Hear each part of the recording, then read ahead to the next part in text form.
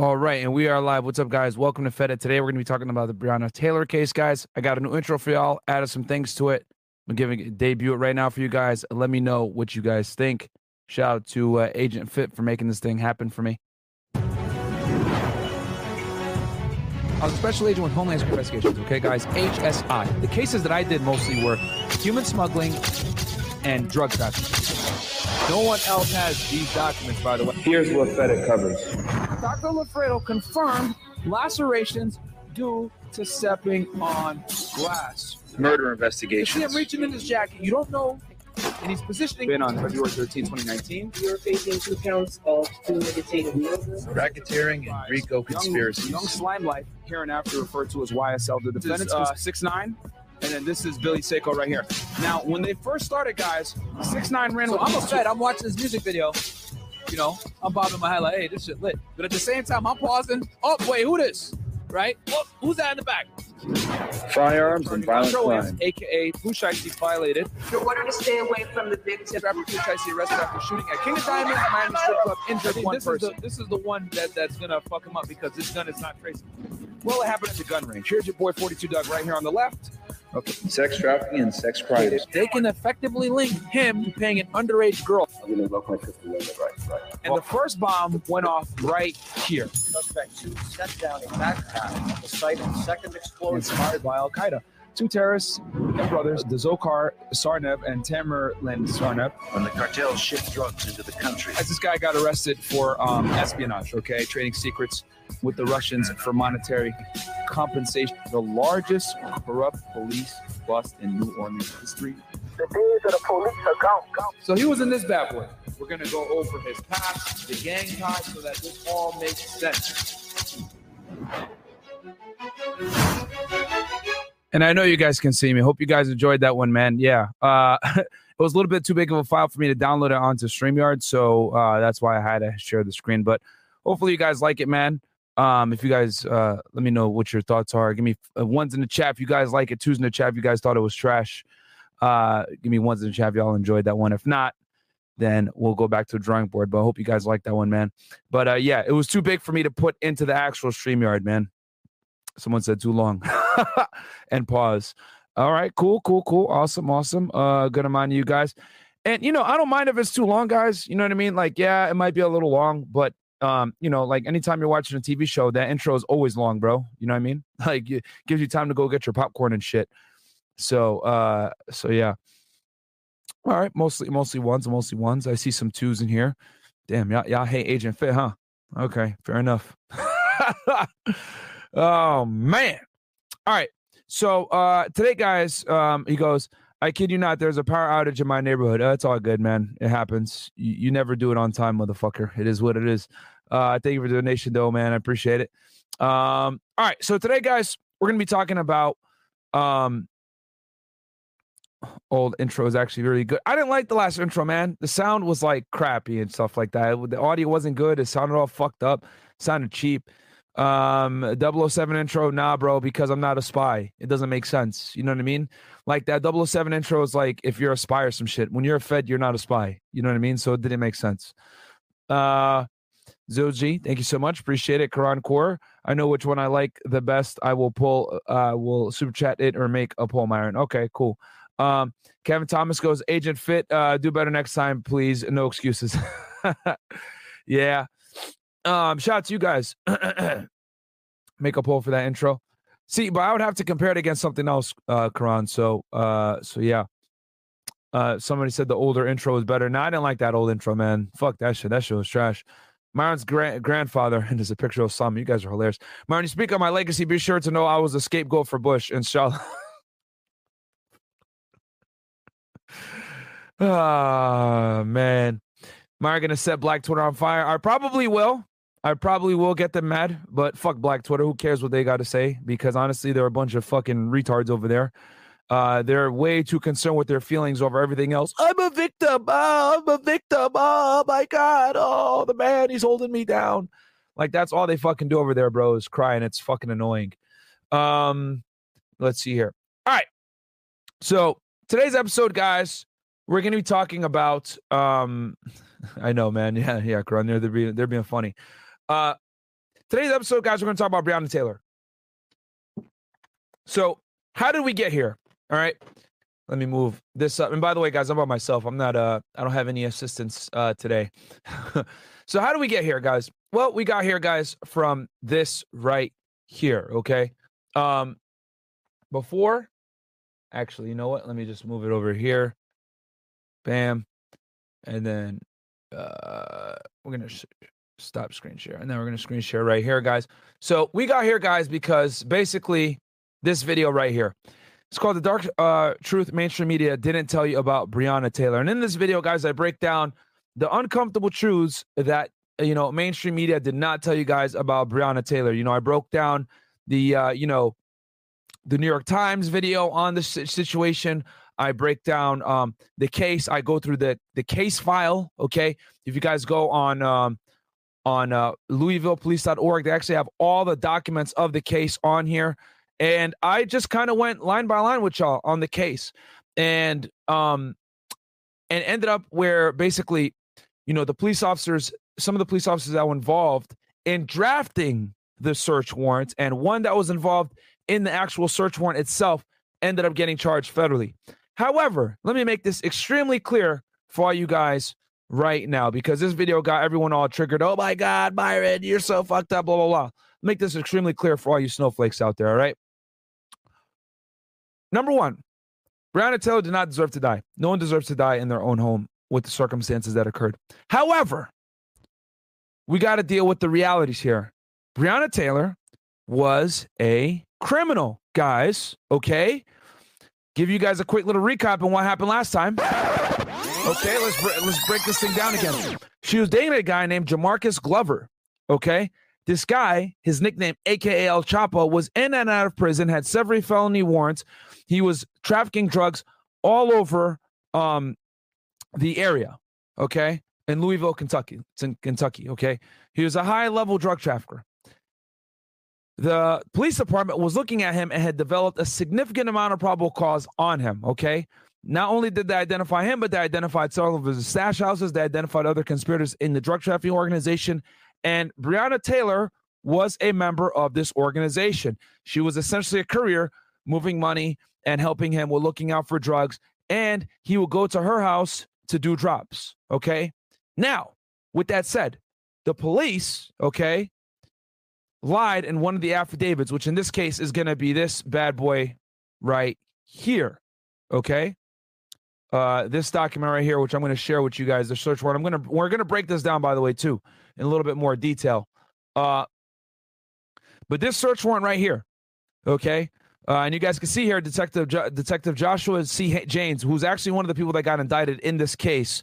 In this search warrant, apparently, some of the stuff here was not factual. Okay, now here's the thing I want to say. How the hell am I going to know that, right? If I read from all the other stuff that I read in this case file, which this is an extensive case file, by the way, guys. This is page 135. Look at all this paperwork here, right, that they had on Jamarcus Glover, right, where they identified jail calls. They identified Breonna Taylor on the phone calls, talking to him, talking about hiding money for him, his drug trafficking proceeds, bailing him out of jail, okay?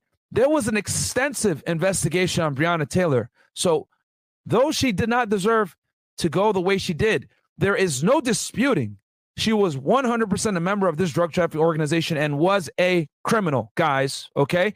And not to mention, don't forget that the police got onto her originally because she rented a vehicle, okay, that led to the death of an individual, okay?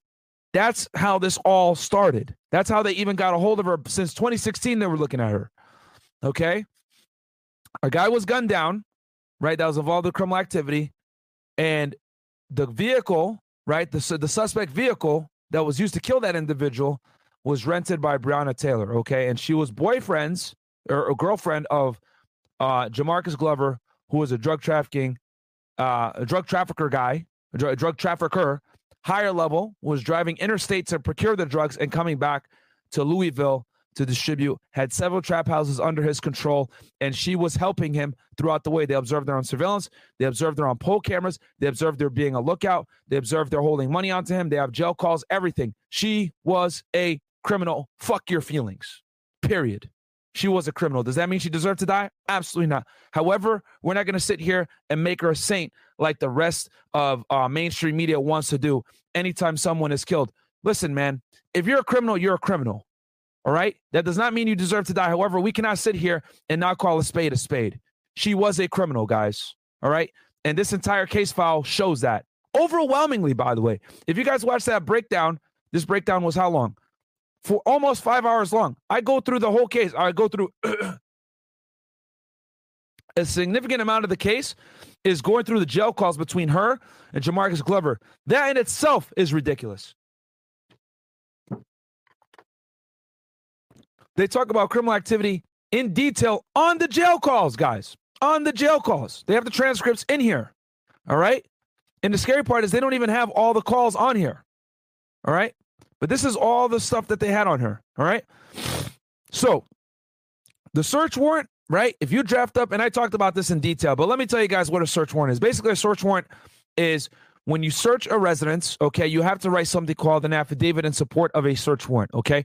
That affidavit, guys, is administered under oath. You have to go to the judge and swear everything in the affidavit is true and correct to the best of your knowledge, okay?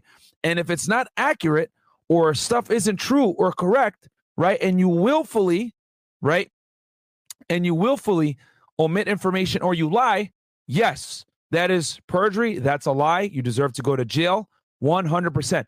I'm not saying that the officers that perjured the search warrant here didn't deserve to go to prison. But what I am saying is that she was 100% a criminal, okay? It's just that these officers did a sloppy job of doing this case and getting the paperwork correctly, all right? So, okay.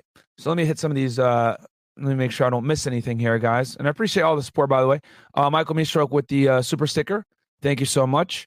$2. And then we got here. And guys, I'm doing this bad boy alone, by the way. So, bear with me here. And then we got James Castillo goes, big shout out from Des Moines, Iowa, brother. Thank you for being transparent with all you do. You're the big brother I never had. I got you, my friend. Shout out to all my young guys, man. I probably got my brother is right around your guys' age. If you're like 19, 18, 20, 21, 22, my brother's right around your age. So I get it. Can we get a new intro with Big Mo for the late night? Yeah, you know what, guys? We are working on that. We just need Mo to lose weight. But he's working on it heavy. Don P, super sticker. Thank you so much. I appreciate that greatly, my friend. And let's see here. And I could see people already getting, in their feelings. Oh, yo, bro, Myron, Breonna Taylor. Well, again, like I said, guys, she's not a bad human being or deserve anything bad to happen to her. But we cannot sit here and lie and be like she was an angel. She was a criminal, guys. She was a member of drug trafficking organization, and she had a pretty important role for her guy, Jamarcus Glover, a.k.a. El Chapo. Yes, that was his nickname, guys, El Chapo in the streets.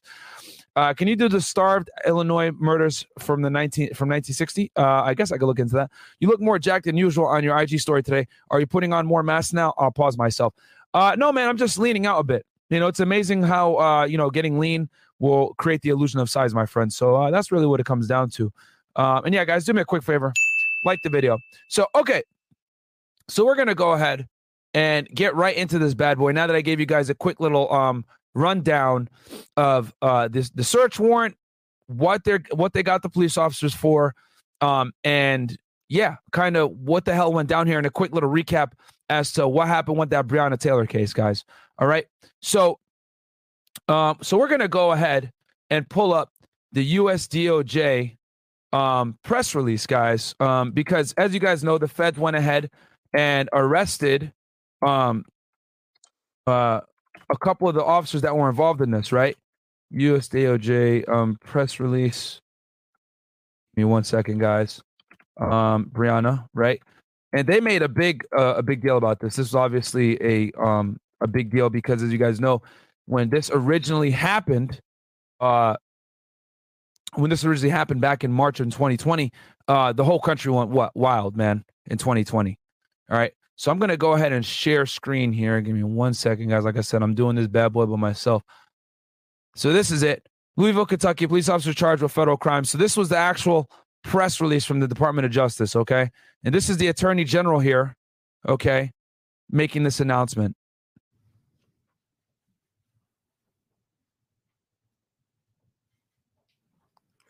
Good morning, everyone. Earlier today, I spoke with the family August 4, 2022. of Breonna Taylor. This morning, they were informed that the Justice Department has charged 4 current and former Louisville Metro Police Department officers with federal crimes related to Ms. Taylor's death. Those alleged crimes include civil rights offenses, unlawful conspiracies, unconstitutional use of force, and obstruction offenses. The 4 defendants were charged through 2 separate indictments and 1 information. I'm going to begin today by discussing. Okay, and we're going to talk about that, guys. The indictments versus information. Okay, and I'll give you guys the differences between an information, and I'll also tell you guys who snitched. Yes, I figured it out. Someone definitely cooperated in this case. Discussing the civil rights offenses that stem from the falsification of a search warrant. We allege that these offenses resulted in Ms. Taylor's death. These charges focus on the conduct of the Louisville Metro Police Department's place-based investigations unit. In the first indictment filed today, we allege that in early 2020, that unit was investigating suspected drug trafficking in the west end of Louisville. On March 12, 2020, officers from that unit sought 5 search warrants they claimed were related to the suspected drug trafficking. 4 of those warrants targeted properties in the west end where that activity was allegedly occurring. Now, those were the trap houses that I told you guys about before. Okay, those and it wasn't like they had overwhelming evidence, guys. When we read through that case file, y'all saw it. They had been observing drug trafficking activities. They had done seizures. They knew these houses were involved in firearms and drugs, and they actually seized the drugs and they seized guns from these residences. A 5th search warrant was for Breonna Taylor's home, which was approximately 10 miles away from the West End. The federal charges announced today allege that members of the Place-Based Investigations Unit falsified the affidavit, AKA PBI, as you guys see it in the documents. PBI. It was a basically like, think of it as like a criminal investigation team set up purposely for high-risk areas in Louisville. used to obtain the search warrant of Ms. Taylor's home, that this act violated federal civil rights laws, and that those violations resulted in Ms. Taylor's death. Specifically, we allege that Ms. Taylor's Fourth Amendment rights were violated when defendants Joshua Janes, Kyle Meany, and Kelly Goodlatte sought a warrant to search Ms. Taylor's home, knowing that the officers lacked probable cause for the search. Now, I want to make this extremely clear for all the low IQ people out there that don't understand the difference here. They went after the officers that drafted the search warrant, okay? The only, and if I'm not mistaken, I don't think any of these officers that hit the house, okay, were actually the ones that drafted this search warrant as well, okay? So, and they weren't even, like, the main guys that were shooting, okay, the main officers that were shooting, they weren't necessarily the ones, okay, that drafted up this warrant. So they're going after the guys that wrote this warrant and were involved in drafting it and everything else like that and lying, all right? So, like, one of the main officers that got involved in the shooting, John Mattingly, for example, the one that got shot in the leg and then shot back and actually shot Breonna Taylor, he didn't get indicted in this, okay, because he was not involved in the drafting of the warrant, okay? Now, one of the officers that was involved in this shooting did get indicted, and he actually was charged by the state, okay, for wanton endangerment, which is basically like reckless and disregard, because he was shooting at the house from outside. He basically took like a tactical edge and he started shooting at the house from the side, which I'll show you all that here in a little bit. And I'll pull up that video just so you guys kind of get a better visual representation of what the hell is going on here. We allege that the defendants knew the affidavit in support of that warrant contained false and misleading information and that it omitted material information. Among other things, the affidavit falsely claimed that officers had verified that the target of the alleged drug trafficking operation had received packages at Ms. Taylor's address. In fact, Defendants Janes and Goodlatte knew that was not true.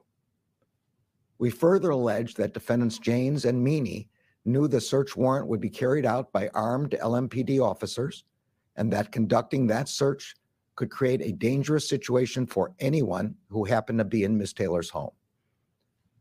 As outlined in the charging documents, the officers who ultimately carried out the search at Ms. Taylor's apartment were not involved in the drafting of the warrant and were unaware of the false and misleading statements it contained. When those officers executed the search warrant, See what I mean? The people that wrote the warrant, guys, are not necessarily the same people that executed the warrants, okay? So I want to make that very clear because a lot of people tend to think, oh, they went ahead and charged the guys that actually shot Breonna Taylor. No, they did not. They went after the people that wrote the search warrant for her house that led to the shooting of Breonna Taylor, which is a very important distinction, guys. Ms. Taylor was at home with another person who was in lawful possession of a handgun. When officers broke down the door to Ms. Taylor's apartment, that person, believing that intruders were breaking in, immediately fired one shot, hitting the first officer at the door. The person that fired that shot was her boyfriend, okay, Kenneth Walker. However, let me make this extremely clear. Kenneth Walker is also a criminal, guys. They found evidence on his phone that he was setting up to rob people, and he was also a drug trafficker as well, selling weed, Molly, coke, and he was also basically, he was kind of like, how do I say this? He ripped a lot of drug dealers, okay? So he wasn't a saint either, all right? And then also, I want to make this also very, very clear. When they arrested him, I played this in my other video, when they originally went up and grabbed him and said, hey, who shot the shot? He said Breonna shot the shot. Now, I don't want to get into conspiracy theories or anything like that, okay? But it's extremely strange how when she walked out of the room, he was right next to her, all right? And he was walking behind her. Now, granted, they were sleeping in her house, but that would be weird for him to be standing right behind her like that. But he was the one that shot with her in front of him. Because keep in mind, she was in front of him, he was behind her, and she took all the bullets when he shot that shot. So what I'm thinking, honestly, is that potentially, not saying that she did, but it is possible that she could have been the one that shot the shot because that would make more sense from a logistical standpoint, okay? Why would you be behind someone knowing that you have the firearm and you could potentially hit the person that's in front of you? It just doesn't make sense, okay? Especially as the individual to be the guy. So let's keep playing. Two officers immediately fired a total of 22 shots into the apartment. Those shots hit Ms. Taylor in the chest and killed her. We allege that the defendants knew their actions in falsifying the affidavit could create a dangerous situation, and we allege these unlawful acts resulted in Ms. Taylor's death.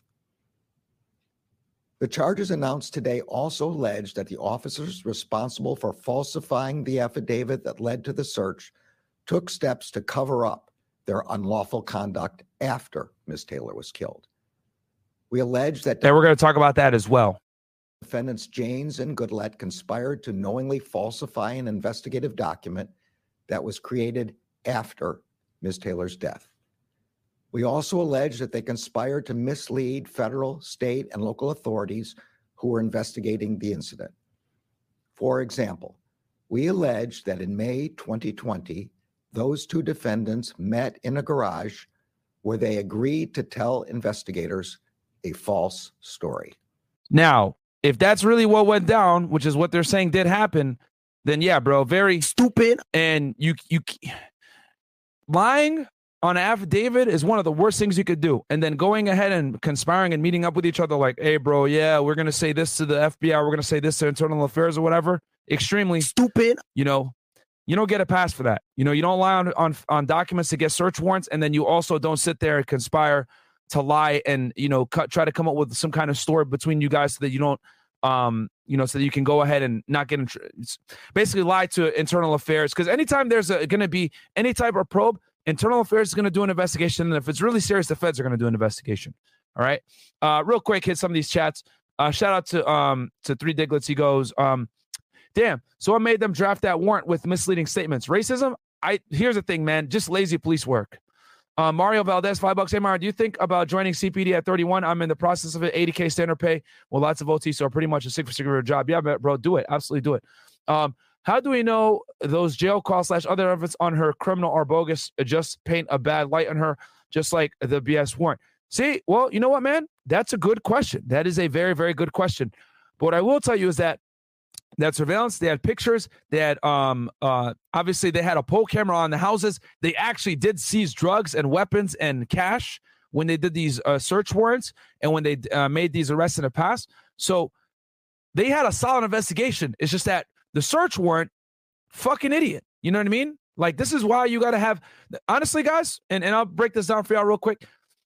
When I was an agent myself, I wrote all the search warrants. I wrote all the affidavits to arrest people, whatever, because I was very, very sharp when writing affidavits. Because I, typically almost always knew all the facts of the case. And then if I didn't know, I wouldn't put it in. Like, if I wasn't 100% sure that it was a fact and circumstance in the investigation, I would not put it in. I'd rather put less in and know it's 1,000% right than try to put in more and be like, oh, I need to get, like, fuck no. Hell no. Can't do that. You know? But that's the difference between the feds and the state, man. You need a lot of probable cause, all right, at the federal level to get a search warrant. At the state level, it's a little bit easier. It's actually significantly easier. Okay? But again, this is why, this is the importance of having the person that writes up affidavits being on point, man. Okay. Rory F. Intro idea. Mo's alone in the shady room pounding back burgers and dogs. You burst in and arrest him for being a fat ass. Fed 1811, this intro shows. Okay, sir. Thank you for that. You guys are very funny. I think we're caught up here. Chris is not here. What the fuck? Hey, Myron has been lurking ever since you were introduced on Rule Zero back in the day. So everything that's happened since then, hope all is well. Thank you very much. Chris is not here. $5. Haitian Jack, since you live and I'm from here, can you do Willie Falcone and Sal Moguda? Yes, I will do the Mafia as well, man. Don't worry. I will definitely do the Mafia. That's coming. I know you guys like La Cosa Nostra. Did Christina leave? No, guys. Christina is she's feeling better now. She just got sick, guys. She was up in Boston and she got sick. So she's finally doing better, though. All right. So we'll keep playing this bad boy. This indictment separately alleges that defendant Meany lied to the FBI during its investigation of this matter. Meany, guys, was the supervisor of Janes, okay? One of the guys that drafted the affidavit. Another indictment filed today alleges that after Ms. Taylor was shot, another LMPD officer, defendant Brett Hankison, moved from the doorway to the side of her apartment and fired 10 more shots through a window and a sliding glass door, both of which were covered with blinds and curtains. All right, and we're going to break this down as well, guys. Real quick, we got 3 Diglets in the house with Biggs $100 super chat. Thank you so much. He goes, Myron, is it true that police have to arrest a certain amount of people every month to meet a quota? I'm not aware of that. When I was a Fed, that definitely wasn't the case. But I don't know how standard police departments work. I doubt it. I mean, obviously, stats are important, right? Getting arrested and everything else like that. But having quotas, I don't know, man. I don't know how if local police departments have quotas. Feds definitely don't. That's why they could do 5-year-long investigation. No one cares. Now, we're going to go ahead, guys, and I'm going to show you guys a quick little diagram of how this arrest actually, how they hit this house, okay? And this is from the New York Times, which I broke this down. There's a lot of issues in this little documentary that they made and the things they didn't talk about in the Breonna Taylor case. But let's go ahead and look at how they did the search warrant. So this is when the police show up, all right?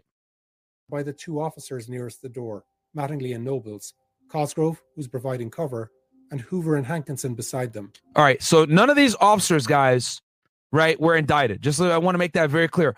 All these officers that actually did the search warrant were not indicted. You guys are wondering, well hold on, Myron. Whoa, how are they not indicted when they're the ones that actually enacted on the search warrant? Guys, the reason why is because there's something called good faith, okay? So they got the search warrant given to them by, right, the affiant, right, and the other officers involved in the actual case that wrote up the affidavits, and they executed this search warrant under something called good faith. It's a rule. It's an exception, okay? So if an officer does something, which is called under good faith, they're not going to get prosecuted a lot of the times if they were just acting and doing their job, assuming everything was correct. Because if someone gives you a search warrant, it's not like you're there looking at it like, is this thing legit, blah, blah, blah. If an officer gives it to you, you know, well, he's a credible source. He got it sworn by a judge. He got it signed. All right, cool. We're going to execute it for you. Fantastic. Cool. We'll do it. You know? So that's why these guys are all protected and none of them are getting charged. However, Hankinson did, and we're going to talk about that here in a second. And he got indicted separately on another charge, okay? And we'll hear from neighbors and Kenneth Walker, who was interviewed by police right And I think this is important for you guys to see how the search warrant actually went down, okay? after the shooting. When we all got up in line, I knocked on the door, banged on it. Just as Mattingly begins to knock, a man emerges from the apartment directly above. He doesn't live there, but is picking up his child after finishing work. The door right there, that's why the babysitter on it. So I can go pick up my little girl. A squabble with Detective Brett Hankinson ensues, and already the team seems on edge. I remember Brett extending his gun saying, get back in your apartment, get back in your apartment. Brett was a little bit worked up. I remember looking at Brett saying, Brett, relax. Brett, just relax, relax. The man retreats inside. The police are supposed to be... And I mean, of course, you're going to be worked up when you're about to do a search warrant, you know, because you don't know what the hell's going to happen. You know, anxiety is high. You know, this is me coming from someone that's actually hit doors, you know, not a New York Times reporter that don't know shit. Someone comes out, you don't know what the fuck's going to happen if they have a gun or, you know, if they're like protecting this, you know, a drug house, whatever it may be. You don't know. So, of course, you're going to tell them, hey, get back in your fucking apartment. You know what I mean? You want to be able to make sure that you're able to do a clean exit, a clean entry into the home and not have any people, you know, hitting you with some crossfire. Be conducting a knock and announce raid, but that's not what Mattingly says happens at first. We didn't announce the first couple because our intent was to give her plenty of time to come to the door. Inside, Taylor wakes up. So it's a loud bang at the door. That's the boyfriend, Kenneth Walker, who I told you guys before is also a crook. You know, it's very important that we know the type of people that were involved in this situation. He pops up out of sleep and scared her to death. Me too. Like, who is that? Banged on the door, no response. Banged on it again, no response. At that point, we started announcing ourselves. Whether the police announce themselves clearly enough is a critical issue in this story that we'll return to later on. Not knowing who's at the door this late, Walker grabs his licensed handgun. Another knock at the door. She's like, who is it? Loud at the top of her lungs. No response. So I'm like, what the heck? They rush to get dressed and walk toward the door. Never even made it like mid-hallway.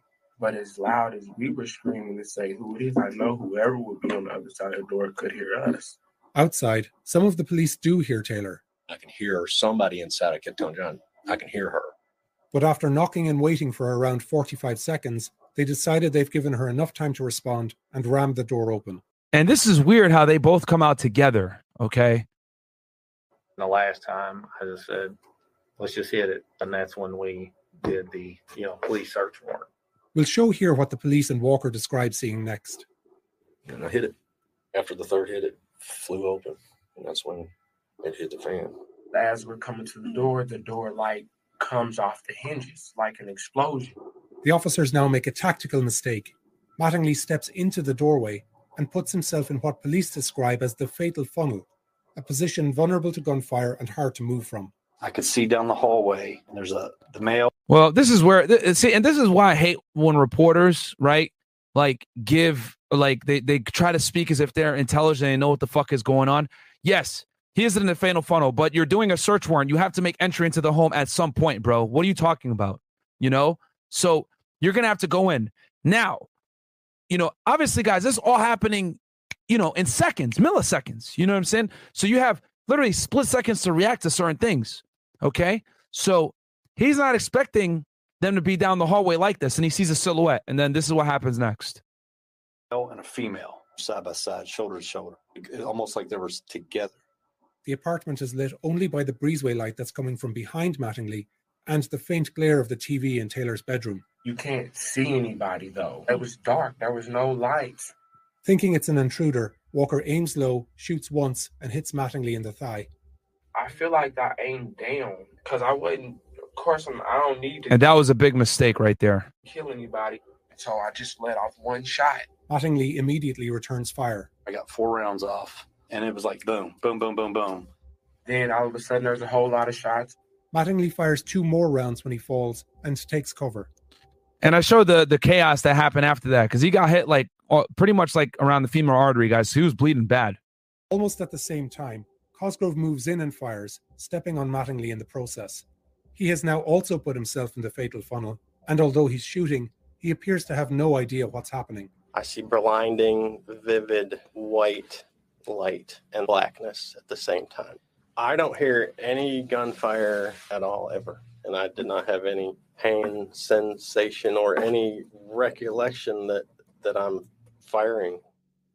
And when you're obviously, guys, when you're in a high situation, like, you know, this is crazy stuff. This is life or death. You know, you just watch your partner get shot next to you. Okay.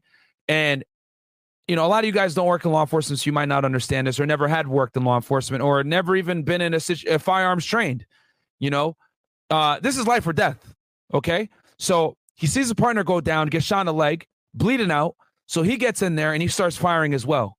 Adrenaline is hitting him. You know, he's trying to keep his partner from getting killed. Continues shooting blindly until he runs out of ammunition, a total of 16 rounds. If you told me I didn't fire a gun, I'd be like, okay, I believe you. In response to Walker's shot, Mattingly and Cosgrove together fire 4 shots into a chair, cupboards, and a stove in the kitchen. 2 bullets go into the ceiling and pass through the living room in the apartment above, where the man, his 2-year-old daughter, and babysitter waited. 3 more shots go into the living room wall to the right, and the officers fire 13 rounds down the hallway where Taylor and Walker stood. Taylor is shot 6 times on both sides of her body, in the abdomen and chest, her arm and leg, and twice in her foot. The shot in the chest is what killed her. These 2 officers fired 22 rounds in less than a minute. An FBI ballistics report found that both of them shot Taylor, and that one of the 16 rounds Cosgrove fired was the lethal bullet. We both dropped to that hit her in the chest. But I just hear her screaming, you know. And thinking they're under attack, some of the officers flee when they hear a pause in shooting. Okay. So now this is where one of the guys that got indicted, guys. Now you guys saw how the search went, okay? This is what prompts Hankinson to do what he does here in a second, who was charged in the situation. He was the only person that actually hit the house that was charged in this federal indictment, okay? Little bitty moment of no shots. I was like, here's the time to go. And then it all started up again. We don't know the precise sequence of events, but Detective Hankinson runs to the front. I can hear the firing as I'm making the corner. I can see the flashes, the muzzle flashes. But the only ones shooting are police. Even though... See, but he doesn't know that, okay? He doesn't know that it's only the police shooting. He thinks that when the gunfire is going on, guys, you don't know. You're just like, oh, shit. Now, what he did here, probably very stupid. You know what I'm saying? I'm going to just be honest here. This was not a smart move, but I can see why he did it, but it was not a smart move. And you're going to see here in a second. All the curtains are drawn. Hankinson blindly fires 5 bullets through the patio windows. My only option was to return fire, and I did that to the muzzle flashes. He moves and fires 5 more rounds through the bedroom window of Taylor's sister, who isn't home. 2 bullets fly over Walker and Taylor, but none hits them. Bullets that go into the living area pass over Taylor's sofa and kitchen table and smash her clock. 3 penetrate the wall and enter her neighbor's apartment. Those bullets also smash the kitchen table, hit a wall, and shatter the patio doors at the rear. So yeah, so his mistake was he thought that he was like taking a side shot to flank and shooting them from the side, but he didn't realize that he wasn't even close. Okay. And his mistake was thinking that the shots that the police officers were shooting were the shots coming from the aggressors. Okay. Because remember, guys, this is all happening crazy. You don't know who shot what. Like when you hear gunshots, you don't know, is that my guy shooting? Or is that the bad guy shooting? It's fucking pandemonium. All right. Now, am I giving the police officers here a pass? No. But what I am telling you is that when you hear the shots going off, you don't have time to sit there and think like, who shot this shot? Was it this person that shot this shot? Was it this person that shot this shot? It's very easy for people to sit back on Monday morning quarterback and be like, well, actually, sir, it was your own guys that shot the shot. You don't fucking know that at the time. All right. Police officers are never judged in 2020 hindsight. They're always judged on what they knew at the time based on the facts known to them. All right. So, okay, based on like what he knew, what he did could be seen as reasonable. Okay, could be. All right. Now, would have I done that? No. Do I think what he did was dumb? Yes. But I can see where he was coming from. All right. I can see where he was coming from because, again, you can't judge police officers on 2020 hindsight. I'm judging him off the facts that he knew, what he heard, what he saw. He sees one of his people go down, bleeding out. He goes to the side. Obviously, he's like, yo, we got to get rid of this guy that's shooting at us, okay? So he fires into the house from a flank position thinking that he's doing something, but he wasn't, all right? A pregnant woman, her son and partner were home. Hankerson has been charged with wantonly endangering their lives. He was charged and found not guilty, guys, all right? That's also very, very important. And for the idiot, somebody said, stop the bias, Myron. Bro, see, this is what I'm talking about. This is why, like, when I talk, tactical training, firearms, anything like that, you need to get out of your normie mind and understand that I'm speaking to you from a law enforcement perspective and telling you how police officers think when they're engaging in use of force situations. Of course, you're going to say some stupid shit like that, saying, you're biased. No, I clearly told you what he did was not smart. However, I can see why he did what he did. And then on top of that, keep in mind, he got charged and the charges, he got acquitted. Okay? So what does that tell you? That tells you right there, right? Tells me as well that the jury could not convict him because clearly what he did was justified when all the facts came out according to the jury. So they didn't even convict him. All right? I'm telling you how police officers deal with threats. All right? In total, the police fire 32 bullets, penetrating almost every room in Taylor's apartment. They hit saucepans, cereal boxes, and smash into her shower. They puncture shoes, shatter cleaning equipment, and land in her sister's clothing.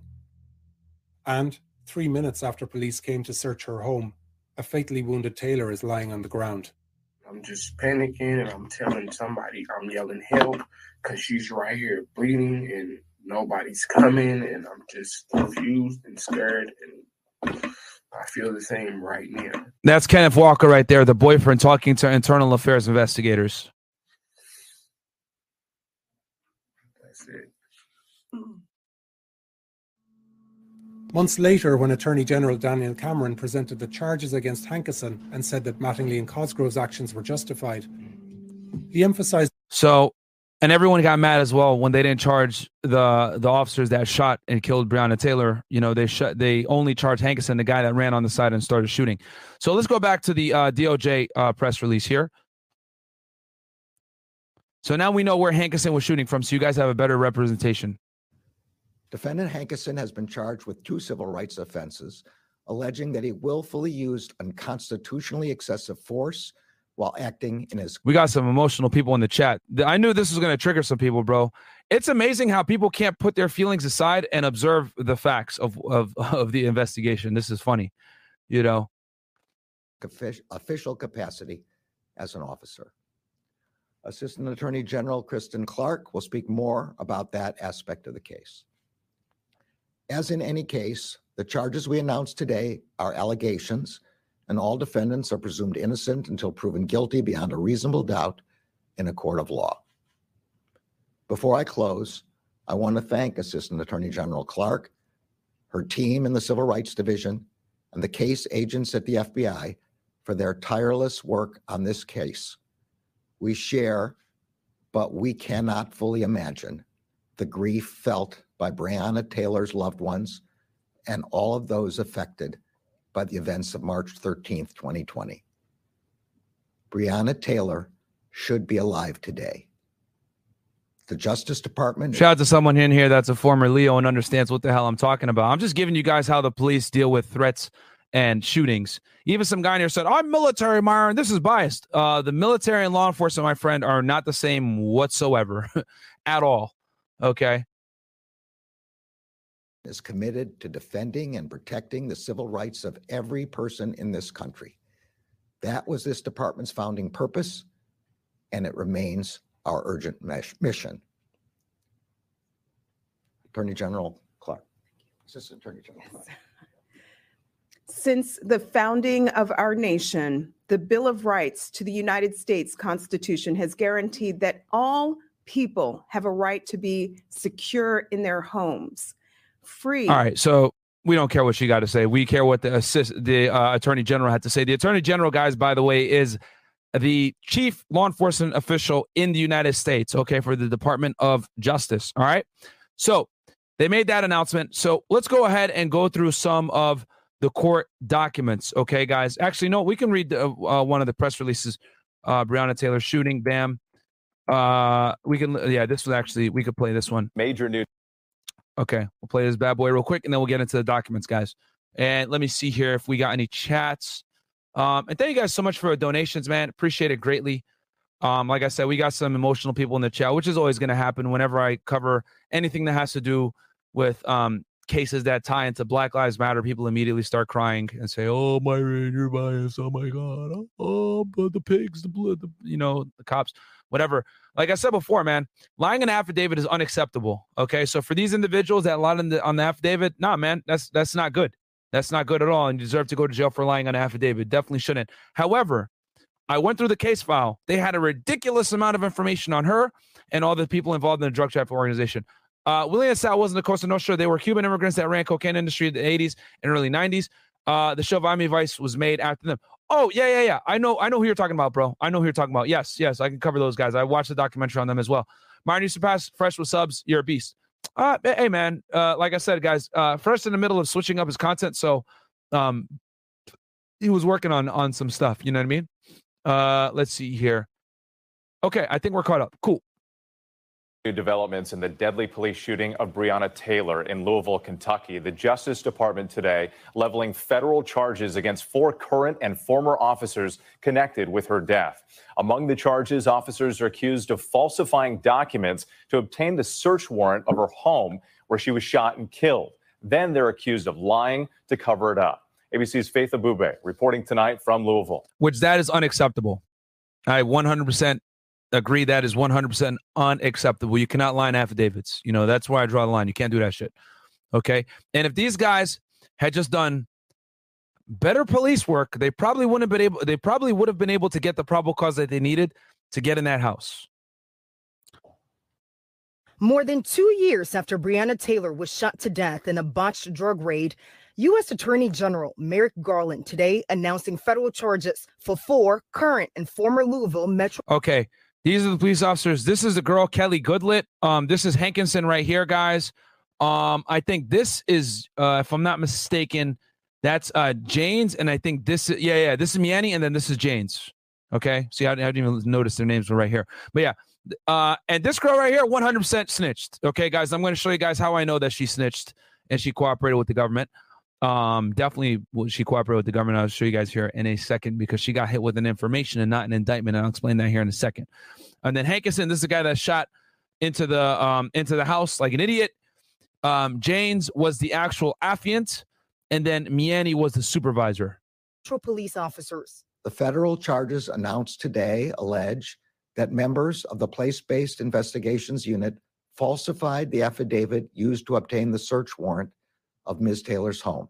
Prosecutors say Sergeant Cal Meany and detectives Joshua James and Kelly Goodlett knew the search warrant lacked probable cause, and they say those 2 detectives later conspired to cover up their lies, allegedly meeting in a garage to come up with a false story for investigators. We allege that the defendants knew their actions in falsifying the affidavit could create a dangerous situation. Walk back to my voice! Prosecutors say the officers who executed the warrant at Taylor's home knew nothing about the false affidavit. And when Taylor's boyfriend mistook police for an...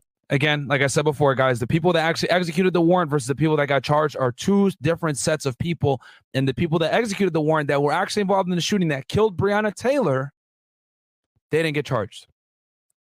Intruder firing a shot from his registered gun in self-defense, officers opened fire, killing the 26-year-old EMT. She was not an EMT. She was fired because she was involved in a murder investigation, which, again, the mainstream media will not tell you guys this, okay? She was fired from being an EMT because she was a subject of a murder investigation because, like I told you guys before, in 2016, her vehicle, a vehicle she rented was used to kill an individual, all right? Now, again, like I said, does this mean that Breonna Taylor deserved to die? Absolutely not, okay? But we got to call a spade, man.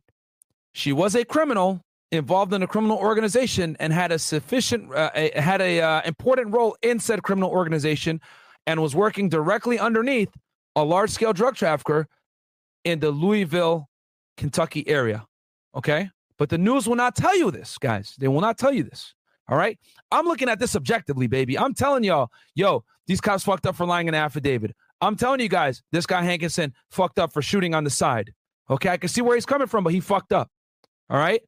So I'm keeping an objective here, but I'm keeping an objective on all ends. Breonna Taylor was a criminal. Fuck your feelings. I don't care what none of y'all say.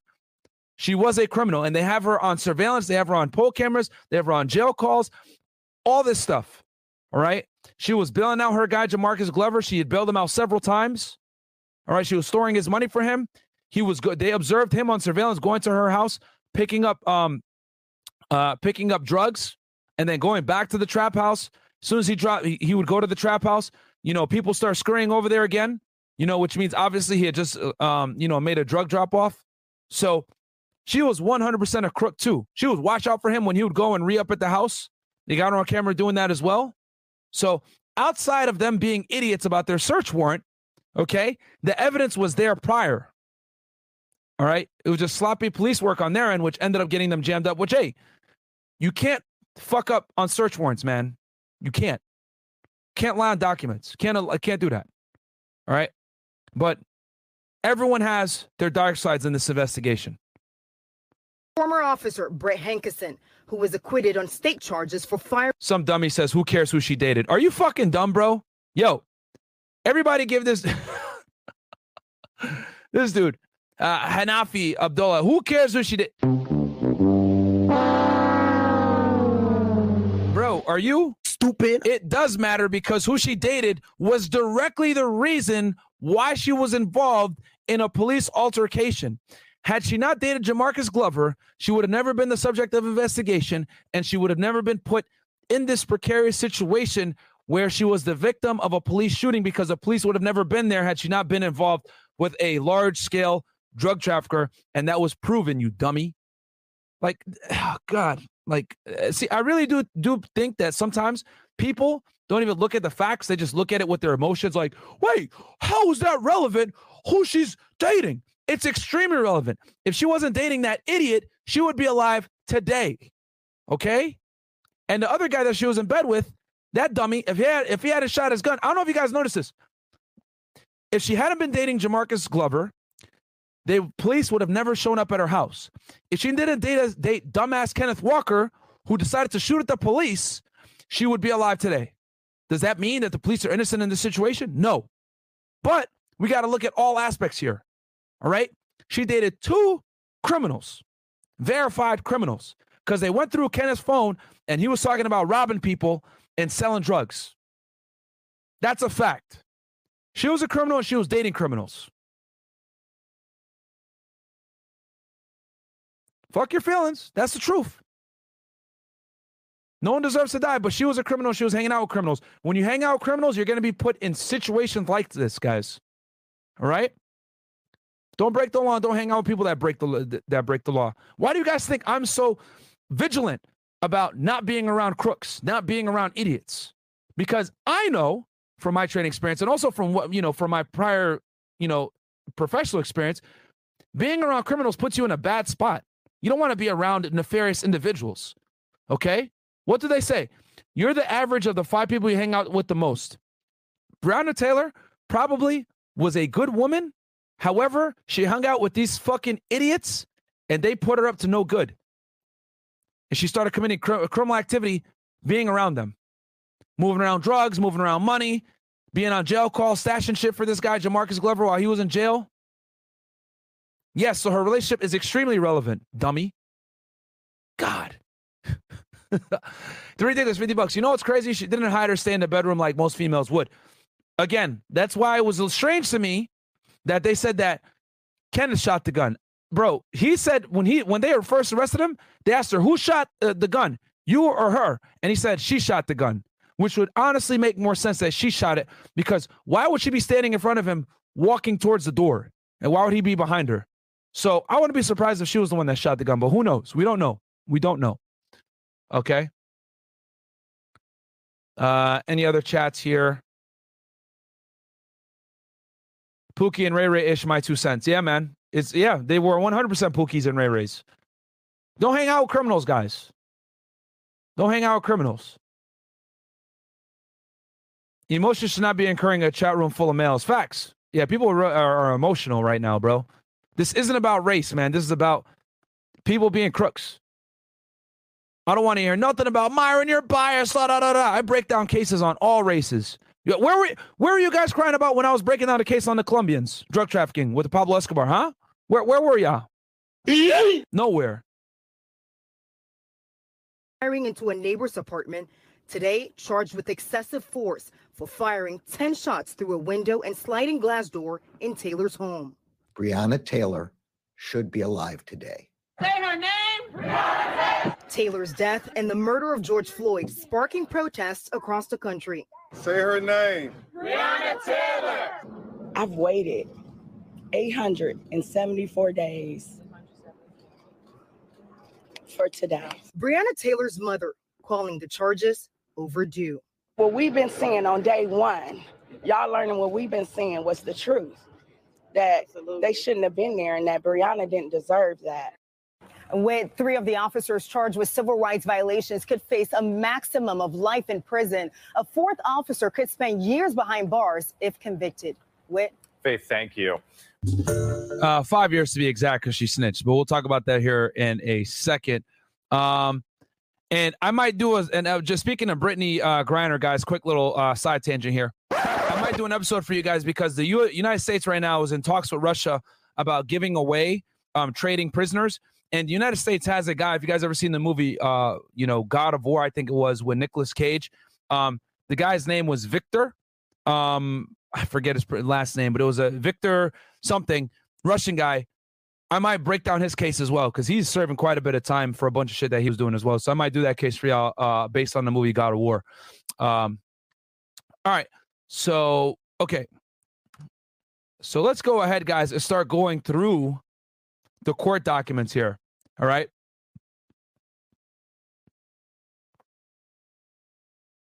All right. So we're going to go through here.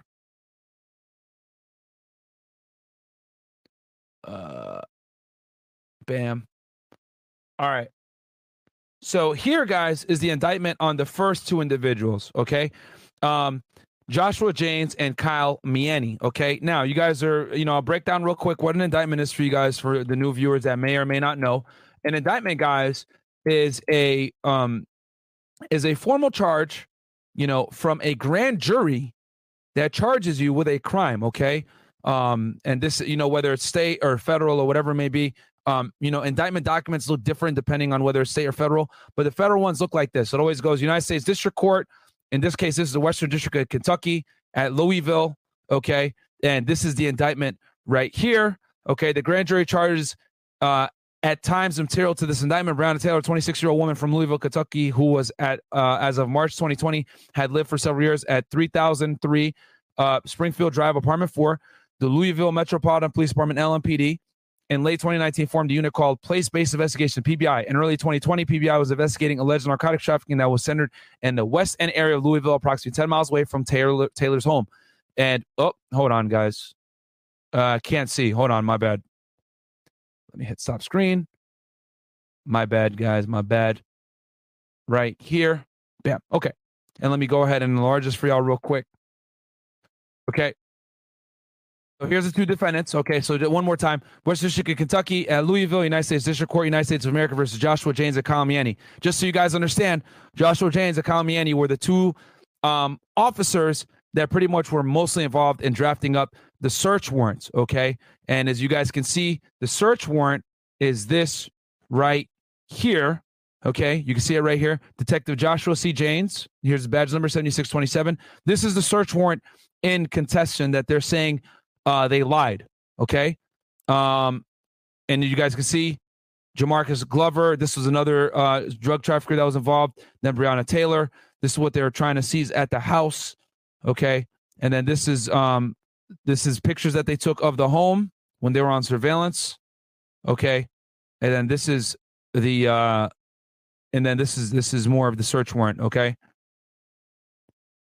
This is what they're trying to get. Here's the affidavit, okay? Affidavit conducted the following independent investigation. Now, this is the affidavit that they used, all right, to go ahead and get the search warrant, which they're saying portions of this were lied about, essentially, okay? Now, let's go ahead and read the indictment. And what we can do is we can actually, go back and forth between the indictment and the search warrant where they're saying that they lied, okay? So let me hit some of these chats real quick. The Louisville Police Department has information that stems from a poisonous tree. The credibility on the report that they're going off of cannot be used as credible in my eyes. Well, you got to remember, bro, that the search warrant came last.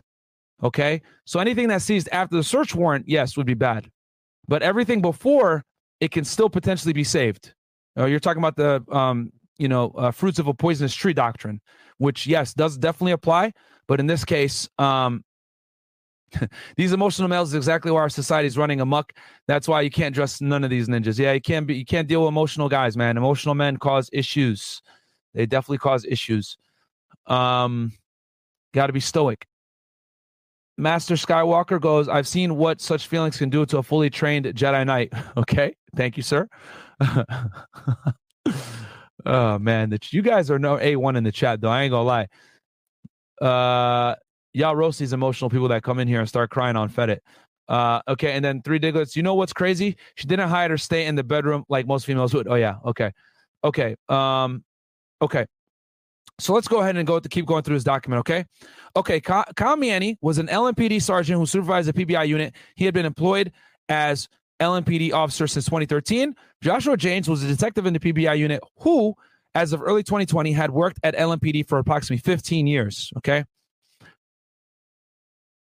On March 12, 2020, PBI, using affidavits sworn by Joshua James and approved by Kyle Miani, obtained warrants to search 5 properties. These included 4 properties in Louisville's West End neighborhood that were allegedly used in drug trafficking, as well as Taylor's home at 3003 Springfield Ave, apartment 4, the Springfield apartment. Let's go ahead and hit some highlights. The primary target of the investigation was JG. The JG, guys, is Jamarcus Glover, by the way. It's funny how they don't put that in there. They don't want to put the full name. A man who had been previously arrested for committing drug offenses. Joshua James and Kyle Miani knew that the affidavit used to obtain the warrant to search Taylor's home contained information that was false, misleading, and out of date. The affidavit omitted material information, and the officers lacked probable cause for this search. Joshua James and Kyle Miani knew that the execution of the search warrant would be carried out by armed LMPD officers and could create a dangerous situation both for those officers and for anyone who happened to be in Taylor's home. On March 13, 2020, at approximately 12:45 a.m., LMPD officers who had been involved in the draft, who had not been involved in drafting the search warrant and who were unaware of the false statements contained therein, executed the warrant at Taylor's home, which we broke that guys down earlier when I showed you guys the the New York Times visualization. When those officers broke down the door to the apartment, a guest in Taylor's home, KW, who was Kenneth Walker, her boyfriend, believing that intruders were breaking in, immediately fired 1 shot with a handgun that he lawfully possessed, hitting the first officer at the door. 2 LMPD officers immediately fired a total of 22 shots in the apartment, and one of those shots hit Taylor in the chest. A 3rd officer moved from the doorway to the side of the apartment and fired 10 more shots through a window and a sliding glass door, which were covered with blinds and curtains. And that was Hankinson, guys, who I showed you guys this picture earlier. Taylor died from the gunshot wound to her chest. Okay, so they go here. The grand jury further charges count 1. Okay, deprivation of rights under color of law. So let me break this down, guys. What they went after these police officers for were civil rights violations, okay? And typically this is what happens with public officials, police officers, etc. They go after them for civil rights whenever there's a blunder like this to this degree where people are hurt, people are killed, or rule of color of law is used to commit crimes or, falsify records, whatever it may be. So since they were acting under the color of law, and there were police officers employed as police officers at the time, the feds could come after them for civil rights violations, okay? On or about March 12, 2020, in the Western District of Kentucky, Joshua James and Kyle Miani, while acting under the color of law and while aiding and abetting each other and other officers, willfully caused Breonna Taylor, deprived of the right secured and protected by the Constitution and laws of the United States, to be free from unreasonable searches and seizures.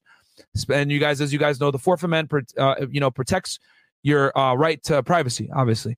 Specifically, Joshua James drafted and swore a warrant affidavit for Taylor's home, knowing that the warrant would be executed by other armed LMPD officers and knowing at the time that the affidavit contained false and misleading statements, omitted material information, relied on stale information, was not supported by probable cause. Cal Miani approved the warrant affidavit for Taylor's home, knowing that the warrant would be executed by other LMPD officers and knowing at the time that the affidavit contained false and misleading statements. So, guys, what do they mean by this? Like Janes and Miani, etc. So Janes, guys, more than likely was the case officer on this investigation. Okay, he was the main case officer. Miani was a supervisor. Anytime you write a report, a search warrant, whatever it may be, you got to give it to your supervisor first. Then they're like, all right, this is good. Then you send it over to the judge to get signed. Okay, so that's why they're going after Miani as well as Joshua Janes. Okay, the offense involved in using the use of a dangerous weapon resulted in Taylor's death, all in violation of Title 18 United States Code, Section 242 and B. Okay, Charge 2, beginning no later than in or around April 2020 and continuing until in or around June 2022 in the Western District of Kentucky and elsewhere, Joshua Janes knowingly and willfully conspired, okay, and agreed with KG and others known and unknown to the grand jury to commit offenses against the United States, specifically 1, to knowingly falsify a document with the intent to impede, obstruct, and influence the investigation and proper administration of a matter within the jurisdiction of the Federal Bureau of Investigation. Okay, the FBI did this investigation, guys, so that's why they're referring to them. A federal agency in violation of Title 18 USC 1519 and to knowingly engage in misleading conduct toward another person with the intent to hinder, delay, and prevent the communication of information to federal law enforcement. Okay? Officer and judge relating to the commission of a possible commission of a federal offense in violation of 18 USC 1512. Okay? So now they're going to go ahead and talk about the matter and means and object of the conspiracy. Okay, guys? And for the purposes of the U.S. Conspiracy, guys, when it comes to the feds, the conspiracy is nothing more than an agreement made between 2 or more persons to commit a crime and then an overt act to commit said crime. Okay? So let's say I'm going to go ahead and rob a bank. Okay? I agree with a couple of the mods in the chat, right? I Yves Simonis and Karan Kaur, Agent Fit, I conspire with them to rob a bank. Okay. All right, guys, we're going to go rob this bank. All right, cool. We're going to go do it. Right. So I go ahead and I get a getaway car. Right. Agent Fit gets some masks and gloves. Yves Simonis procures a gun and Karan gets a money counter. Right. Technically, we all committed overt acts in furtherance of the conspiracy. So let's say the police stop us on the way to the bank as we're going there with our masks and shit like that. And they're like, oh, what the fuck? And they find out our plot to rob the bank. Well, we can all go down for conspiracy simply because we went ahead and took overt action to commit the bank robbery, guys, okay? That is a conspiracy in the eyes of the government, all right? Okay. Let's see here. Yeah. FBI, open up! And the next thing you know, the FBI is at your house, right? The object of the conspiracy was to cover up the fact that the Springfield Drive warrant affidavit was false, misleading, stale, and unsupported by probable cause by 1, submitting a false investigative letter, and 2, making false statements to criminal investigators. It was part of the manner and means of the conspiracy for Joshua Janes and KG. By the way, KG, guys, is this chick right here, Kelly Goodlet, which we're going to talk about her in a second, all right? But that's what they're talking about, all right? She's the female police officer, all right? So for the conspiracy for Joshua Janes and Kelly Goodlet to adopt, repeat, and expand upon the Springfield Drive warrant affidavit's false and misleading claims in an official investigative letter that they provided to criminal investigators on or about May 1st, 2020, okay? So they basically went ahead and lied about the probable cause in the affidavit, all right, to strengthen it up in May when they were going through their internal affairs investigation.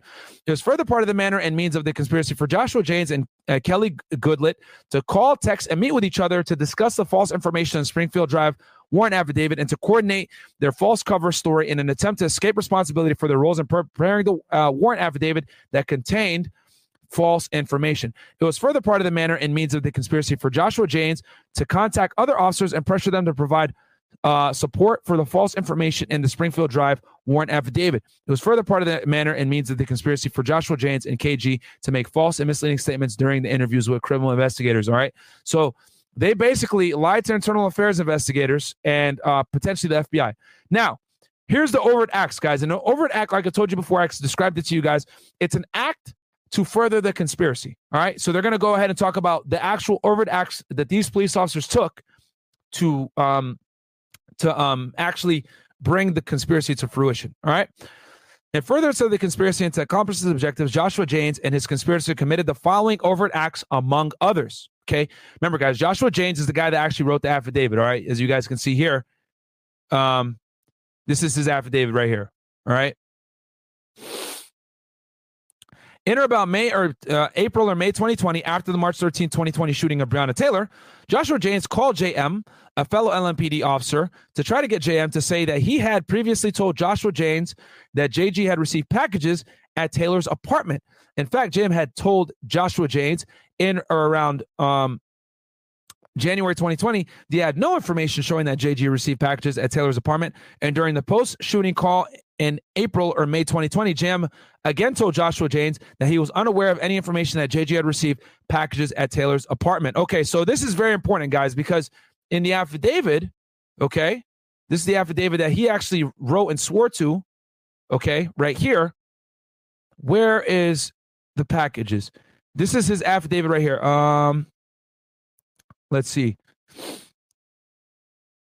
So he talks about, let me hit a Control F real quick.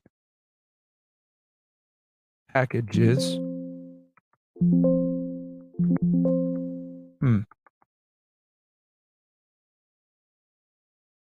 Was right here. Is page 135. All right, so let's go back.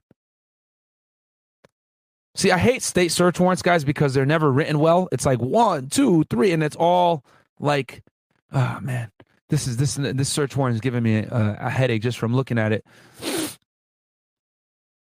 Well, y'all can see it. This is the affidavit, right? It's in there somewhere. And you guys may be able to find it faster than me. But let's keep going. All right.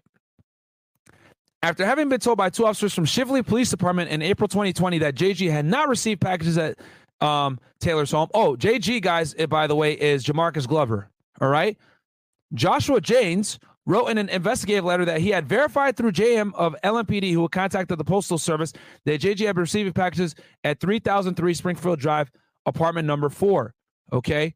And that is going to be right. Let's see here. Okay. Well, let me highlight this.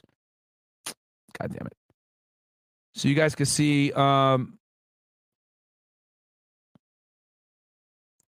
camera. Detectives observe Adrian O. Walker in cooperation. Nope. Possession of firearm. No. So they saw him with the car. These are his pending cases. Line 6.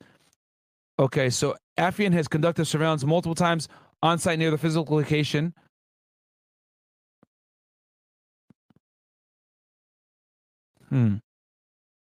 Okay.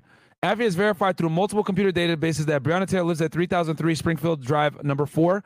Affian verified through multiple computer databases that as of February 2020, Jamarcus Glover uses 3003 Springfield Drive, number 4 as his current home address. Mr. J. Glover and Mr. Walker are acquaintances that have been seen going to and from 2024 Elliott Avenue. That's one of the houses that was actually searched, by the way, guys.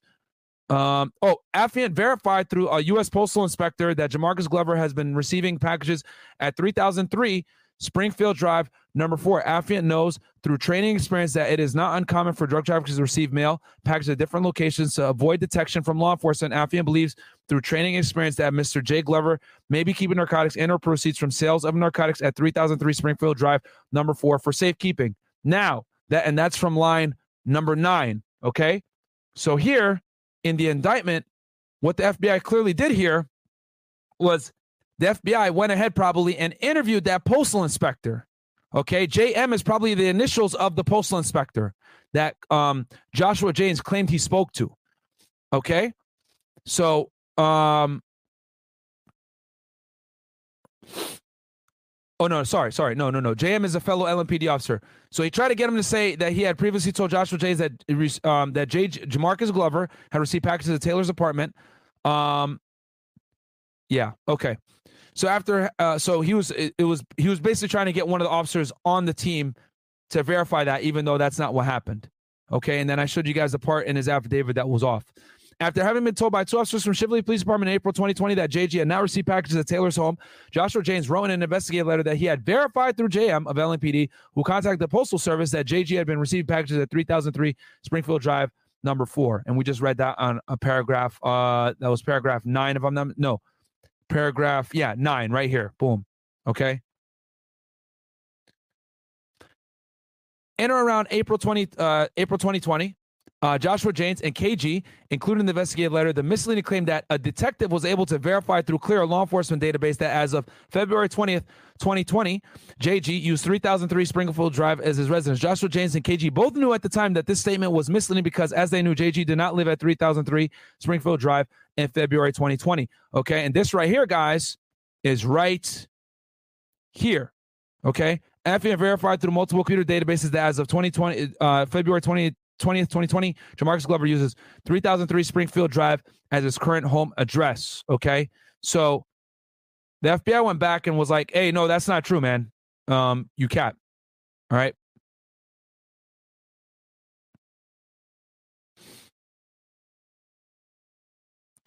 All right. From on or about April 11, 2020 through on or about May 1st, 2020, KG reviewed a draft of the investigative letter, this is Kelly Goodlett, sent to her by Joshua James, containing the claim that JM had verified that JG had received packages at Taylor's residence. Knowing that the statement was false, KG failed to change the statement or make or object to it. KG later sent a letter which included this false statement. Okay, so that's how they got Kelly Goodlett, this chick right here, who ended up snitching, which I'm going to show you guys how I know that she snitched. All right? She was the one that probably cooperated and got these two guys in trouble. Significantly. On or about May 1st, 2020, Joshua James and KG signed and submitted the investigative letter that they had jointly drafted about PBI's investigation that led to the search warrants that were served on March 13, 2020. At the time, Joshua James and Kelly Goodlett knew that the letter contained false and misleading information that purported to link Breonna Taylor to Jamarcus Glover, and the letter omitted information that would have undermined the claim of an ongoing connection between Taylor and JG. On or about May 17, 2020, after media outlets, but it is true, though, they were 100% boyfriend and girlfriend, and that was proven in the investigation. However, they didn't show, right? They didn't show the stuff that could have potentially been exculpatory, okay, which you're supposed to do that. On or about May 17, 2020, after media outlets reported that a postal inspector had announced that JG had not received packages at Taylor's residence, as alleged in a Springfield Drive warrant affidavit, and on May 1st, 2020, investigator Joshua James texted JG that a criminal investigator wanted to meet with him the following day and arranged to meet with KG in Joshua James' garage that night. Ooh, okay, so this is where shit starts getting crazy, all right? So now the walls are closing in, right? So postal inspector, right? Because he puts in his affidavit, oh, I verified through a postal inspector, such and such, right? Right here. Verified through a postal inspector that Jamarcus Glover had been receiving packages at 3003 Springfield Drive. So, on May 17th, right? Obviously, guys, remember, this case took a whole bunch of crazy shit happened. So, the Postal Inspection Service is like, hell no, we didn't give this guy this information, right? And they said, Jamarcus Glover had not received packages at Taylor's address as alleged in the Springfield Drive warrant affidavit. And on May 1st, investigative letter, Joshua James texted Kelly Goodlett that a criminal investigator wanted to meet with him following the day and arranged to meet with KG in Joshua James' garage that night. When Joshua and Kelly Goodlett manned the garage on the evening of May 17, 2020, Joshua James relayed to Kelly that they needed to get on the same page because they could both go down for putting false information in the Springfield Drive warrant. During a meeting in the garage, Joshua James and KG agreed to tell investigators a false story, claiming that JM had told them in January 2020 that JG was receiving packages at Taylor's home. So this is where they were stupid. On or about May 19, 2020, 2 days after the garage meeting, Joshua James falsely claimed to investigators with LMPD's Public Integrity Unit, which, by the way, that's their internal affairs, okay? In January 2020, JM had told him and KG nonchalantly that your guy, JG, just gets Amazon or mail packages there at Taylor's home. So he's trying to downplay it. On or about August 12, 2020, KG falsely told investigators with the Kentucky Office of the Attorney General in January 2020, JM in passing had told KG and Joshua James that he verified JG was getting packages there at Taylor's home. On or about June 14, 2022, during an interview with agents with the FBI, Joshua James falsely claimed that in January 2020, JM made a nonchalant comment that JG was getting mail or Amazon packages at Taylor's home, all in violation of Title 18, United States Code, Section 371. So you guys see here, They met in the garage, and then after they met in the garage, they lied to investigators and they concealed stuff, okay, from the affidavit. That's what got them hit with the conspiracy, okay? Let's see how many likes we at here, guys. Hope you guys are enjoying this because nobody's going to read affidavits, like indictments with you guys and give you guys this much detail. So I need you guys to like the video. Let me look here where we're at because I need to get the engagement up. We got 1,500 y'all in here right now. So like the video, guys, because we got how many? We got 853. Guys, do me a quick favor. All you got to do, like the video, subscribe to the channel. Obviously, preparing these cases, guys, takes a lot of time. Very tiring. I haven't slept much. Had a tough time at the gym. And all I ask is that you guys like the video. You don't have to donate $1 to the show. Okay? I genuinely do enjoy doing these videos for you guys so you guys can kind of get an insight as to how criminal investigations are done. And I'm going to drop a documentary for y'all on Tuesday on the FBI shootout from 1986 because I know you guys have been asking for that, okay? So count 3, falsification of records in federal investigation. On or about May 1st, 2020 in the Western District in Kentucky, Joshua James acting in relation to and in contemplation of a matter within the jurisdiction of the FBI. Okay, knowingly falsified a document with the intent to impede and obstruct and influence the investigation and proper administration of that matter. James Moss falsified an investigative letter which he knew would be used in criminal investigation into the preparation and execution of the Springfield Drive warrant at Breonna Taylor's home by including false and misleading statements about the connection between Taylor and alleged drug trafficking and by omitting material information that undermined the claim of an ongoing investigation. Okay.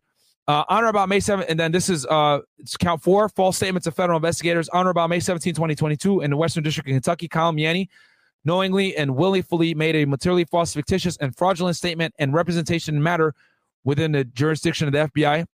Kyle Miani, specifically, he falsely told an FBI agent that a paragraph requesting authority to make no-knock entry at Taylor's home was included in the Springfield Drive warrant affidavit because officers at LMPD SWAT unit had, during a planned meeting on or about March 5th, 2020, asked for no-knock authority at that location. In truth and in fact, Kyle Miani knew that SWAT did not ask PBI to request no-knock entry at the Springfield Drive apartment 4. Oh, man, this fucking... These guys are tripping all over themselves, getting themselves in trouble, all in violation of Title 18 United States Code Section 1001. 1001, guys, is one of the easiest charges to hit you with. It's false statements, okay? And the paragraph that they're talking about in particular, guys, is this one right here. Affiant is requesting a no-knock entry of the premises due to the nature of how these drug traffickers operate. These drug traffickers have a history of attempting to destroy evidence, have cameras on location that compromise the detectives once an approach to the dwelling is made, and have a history of fleeing from law enforcement. See, this part is actually true because when I read the rest of the case file, they were, trying to flush drugs. They had guns at the houses. They had cameras. This is what I'm talking about when I said these detectives just did sloppy police work and were fucking lazy, okay? Lazy. All right. And it ended up getting them in fucking trouble. And then this guy, Kyle Miani, lied, all right, the supervisor, and said, yo, the SWAT team wanted a no-knock warrant. The answer is no, my friend. And you lied to the FBI when you went over and did that that interview. Ended up getting charged, okay? So now they're looking at count 1, no more than life, $250,000 bond, no more than 5-year supervised release, okay? And this is what they're looking at here. And then 18 U.S.C. 3013. So these are just the charges, guys, and what they carry. Now let's go ahead and look at the girl, all right? So this gets a little bit better, okay? And I'm going to go ahead and enlarge this for y'all real quick. We'll take a look at the chat real fast. Shout out to all you guys in the chat, by the way, my ninjas. Let's see here what the likes are at, guys. Hope you guys are enjoying this breakdown, man. Like I said, we're document heavy today, man. We're looking at the actual documents, all right? And there's 1.5K you guys watching. Please like the video, man. Like I said, this stuff takes a lot of time to prepare. Reading this document with you guys, breaking it down, helping you guys understand what this all means, okay? Ain't nobody else giving y'all this kind of sauce on the internet, okay? Because they're just not. Okay, so what's an information? Guys, an information is filed by the AUSA, all right? It's filed by the prosecutor 9 out of 10 times, okay? We'll give y'all some game right now. If you see information filed against someone 9 out of 10 times, that means that individual is cooperating, okay? Again, 9 out of 10 times, not every single time, but most of the time. If you see an information filed on an individual, it's a telltale sign that subject is cooperating with the government. Okay? There's some sauce for y'all right there. Brought to you only on Fed at 1811. No, ain't nobody else going to break that down for you guys like that. Okay? Now, when it comes to the state, I don't know. But federally, if it's information, they're cooperating. All right? So here's Kelly Goodlett. Okay? And as you guys can see, she was one of the people that met with such and such at the garage. Let me break this down for y'all how this probably went. I'm going to go into a dream scenario.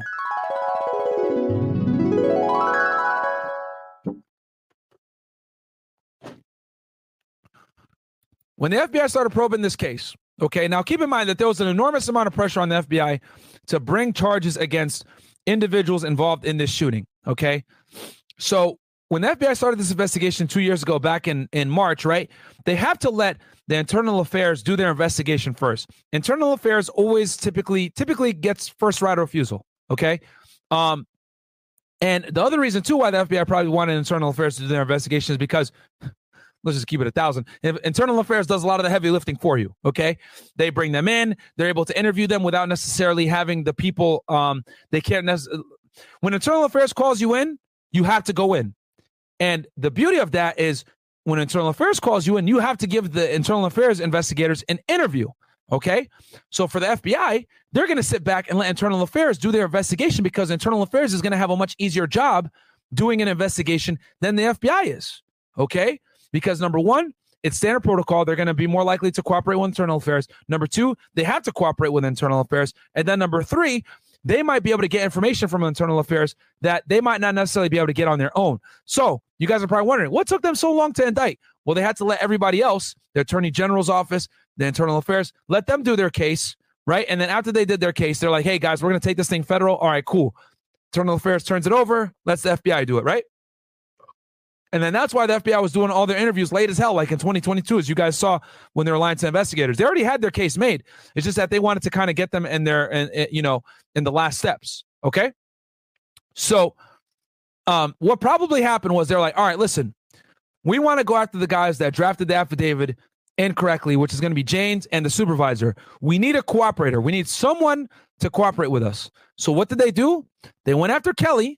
Right? Probably because she was the weakest one, in the weakest link. She had the least culpability, and they cut her a deal, which in this case, you guys are going to see right now. She's looking at a way lesser charge than the rest of these guys. She's just looking at conspiracy. Okay? Whereas these other guys are looking at conspiracy, deprivation of rights, all this other shit. Okay? So they approached her probably, listen, cooperate with us, tell us everything that was involved in covering this thing up, and you're not going to get as much time. We'll file information. You could plead guilty to that information, and you probably won't do that much time, if any time at all, in jail. So what does she do? All right, I'll do it. And the next thing you know, gotcha, bitch. Bam. Now they got a cooperator, and they're able to make the case against Miani and against the other person. Then also, I want to let y'all know this as well. 9 out of 10 chance if Miani or the other guy, James, decides to go to trial, she's 100% going to testify against them. She's going to be the one to say, yes, I was at the garage. Yes, we discussed this. Yes, we conspired to do this, etc. So this, right, because especially when you go after police officers, a lot of the time, guys, you're going to need very, very strong witnesses because they will go to trial a lot of the time. All right? So, all right, cool. So let's go ahead. I'll look at the chat real fast, see if I missed any of you guys. Demon Fingers, if Darcy does something reckless, she can get the smoke too. I don't know who Darcy is. We'll keep going. I don't care about your personal. Yeah, guys. No need to have drama. Just enjoy the show. Yeah, guys, like the video for the algo, please. Appreciate that. Get us to if you guys can get me to 1,500 likes, that would be fucking awesome. Get us to 100% engagement so I can stop asking for to get the likes up. All right, cool. So here's the information, okay, from Kelly Goodlett. Kelly Goodlett was a detective in the PBI unit who, as of early 2020, had worked for LMPD for approximately 8 years. Kyle Miani was an LMPD sergeant who supervised the PBI unit. Joshua James was a detective in the PBI unit who, okay, as we already know. And we already went over these facts. Okay, we went over that. So count one, conspiracy. So this is all she's getting, guys, is conspiracy. Beginning not later than in or around January 2020 and continuing until in or around June 2022 in the Western District of Kentucky and elsewhere, Kelly Goodlett knowingly and willfully conspired and agree with Joshua James and others known and unknown to the United States to commit offenses against the United States, specifically to knowingly falsify a warrant affidavit for Breonna Taylor's home in violation of 18 U.S.C. 242 and 2, and knowingly engage in misleading conduct toward another person with the intent to hinder, delay, and prevent the communication of information to federal law enforcement officer and judge relating to commission and possible commission of federal offenses. Okay. So go ahead. So here we go. Manner, means, and object of the conspiracy. I think we read through this already, right? Here's the overt acts. Okay, on or about March 10th or 11th, 2020, Joshua James sent Kelly Goodlett a draft of the Springfield Drive affidavit in which he claimed that he had verified from a postal inspector that JG was receiving packages. Remember, guys, this is Jamarcus Glover. This is Breonna Taylor's boyfriend, who's a drug trafficker, at Taylor's address. Kelly Goodlett knew this claim was false because Joshua James had previously told her that he had been told there was no evidence of JG receiving packages at Springfield Drive. Despite knowing that this allegation was false, Kelly Goodlett failed to change the statement or object to it. Okay. On or about March 10th or 2020, Kelly Goodlett told Joshua James, remember, guys, they searched her house on the 12th, so they were writing up this affidavit on the 10th or 11th, okay, that Springfield Drive warrant affidavit did not contain enough recent information connecting Taylor or her home to criminal activity. She then added a paragraph to the affidavit that she knew was misleading, which was stated that detectives had verified from databases that as of February 20, 2020, JG used 3000 Springfield Drive as his current home address. So she actually added that to the affidavit, right, which is right here. Bam. Paragraph 13. Okay. Okay. On or about May 17, 2020, after media outlets reported that postal inspector had announced that JG had not received packages at Taylor's address as alleged in the Springfield warrant affidavit, because obviously the postal inspector was like, hell no, man, I don't want to be involved in this. Joshua James texted Goodlett that a criminal investigator wanted to meet with him the following day and arranged to meet with Kelly Goodlett in Joshua James' garage that night. Who's a criminal investigator? More than likely internal affairs, guys. And then they met in the garage, and we read through this already. And yes, we talked about this. So yeah, so this is basically all the stuff from the complaint, from the affidavit from before. So she lied to the Kentucky Office of Attorney General. She lied to Internal Affairs, Public Integrity Units. And then she also, on or about June 14th, during an interview with agents with the FBI, Joshua James, okay, yep. So bam. So they got her, guys, right, with conspiracy. So she's facing no more than 5 years, $250,000 bond, and no more than 3 years of supervised release. More than likely, guys, what's going to happen? She's probably not going to get any time. All right. She's probably going to get maybe 1 year, 2 years max. Okay. So the maximum she's facing is 5 years versus these guys. The maximum they're facing is life. Life, gentlemen. Meanwhile, her, 5 years. Okay. So that's how you know that she snitched, my friends. She got hit with an information.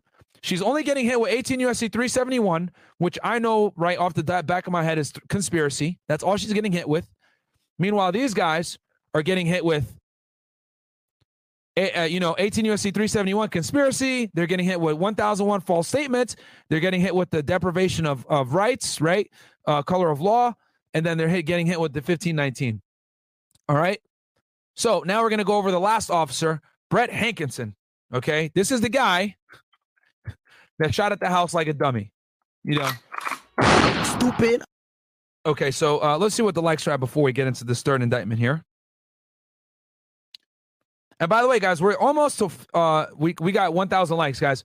Let's hit 1.5K likes, guys. Let's hit 100% engagement. And then let me see here. We got we got 3 Diglets with a big $200 super chat, man. Let me find this bad boy, bro. Thank you so much for the support, 3 Diglets. Really appreciate that. He goes, I am the law. My friend. Thank you so much for the donations, man. I appreciate it, man. Like I said, man, y'all don't have to donate $1 to the show. All I ask is that you like the video, subscribe to the channel. We're almost at 100,000, guys. I want to hit 100,000. Number 1, to say fuck you to all the haters. And then for number 2, so we can get that plaque and flex it and be like, hey, we're 100K on Fed man. So yeah, man. Because, the other reason why I want you guys to like this video is because nobody Okay, a lot of people talk about these cases. They might be like, "Oh, Breonna Taylor this, Breonna Taylor that." Who actually went through the court documents with you guys on both sides? I went over the criminal case for Breonna Taylor, and I'm going over the criminal case for the police officers, breaking it down for you guys in a very unbiased fashion, right? I'm telling you guys how the police officers fucked up. I'm telling you guys how Breonna Taylor, and her criminal organization fucked up. So, this is unbiased as it gets, baby. So like the video, guys, because nobody's actually going through the court documents with you guys. All right. A lot of people talk shit. This and that, but they don't actually go through the court documents. They don't know what they're talking about most of the time. That's why I can speak in such an educated fashion about these cases. And I tell the haters to suck my dick because I know what I'm talking about. I actually read the documents. Okay. I'm not just on here talking shit. I'm a retired NYPD detective. My former unit actually did the GS9 case. Keep it the go work, mine. Yo, Ayo. Shout out to you, bro. Hit me up on the side. Type in AL in all caps and then type in GS9. I'll hit you up and we'll talk about that because people actually asked me to do the GS9 case. So I might do that one. So shout out to you, man. Shout out to NYPD. Shout out to the Blue. Tamaya Gaines goes, hey, babe, when can we expect a 9/11 episode? I will do 9/11 as well for you guys. I'll probably react to it with a documentary. But yes, I will do 9/11. That one's going to take time. Throw a wrench on 3 Diglets. Yeah, you're right. I should throw a wrench on 3 Diglets. Let me see if I can here. 3 Diglets. Let me see here if I can find you. And thank you so much, man, for all the support, guys. I really do appreciate it, man. I really do. Y'all are the best. Hold on. Am I fucking? I don't think I'm logged in on my FedEx account. Yeah, I'm not. My bad. I'm gonna log in right now, and then I'll add you. Okay, so let's go through this indictment, and then 3 Diglets. I'll give you a wrench, my friend. All right. So, okay. So Brett Hankinson got hit with 18 U.S.C. 242, which is, the civil rights laws. Okay. So Brett Hankinson was a Louisville Metro Police Department detective who had worked at LMPD for approximately 17 years. Okay. So let's go ahead and go into his charges. On or about March 13, 2020, in the Western District of Kentucky, Brett Hankinson, while acting under color of law, willfully deprived Breonna Taylor and KW of the right, this is Kenneth Walker, secured and protected by the Constitution and laws of the United States to be free from unreasonable seizures, specifically during a seizure of Breonna Taylor and KW by officers executing a search warrant, and after there was no longer a lawful objective justifying the use of deadly force. Brett Hankinson fired 5 shots through a bedroom window that was covered with blinds and a blackout curtain. The offense involved the use of dangerous weapons and an attempt to kill, all in violation of 18 U.S.C. 242. Count 2. On or about March 13th, in the Western District of Kentucky, Brett Hankinson, while acting under color law, willfully deprived CN, ZF, and CE of the right secured and protected by the Constitution of the law of the United States to be free from the deprivation of liberty without the due process of law. Oh, my bad. Highlight. Which includes the right to be free from an officer's use of unjustified force that shocks the conscience. Specifically, after there were no longer lawful objective justifying the use of deadly force, Brett Hankinson fired 5 bullets into the living room of apartment 4 through a sliding glass that covered with blinds and a curtain.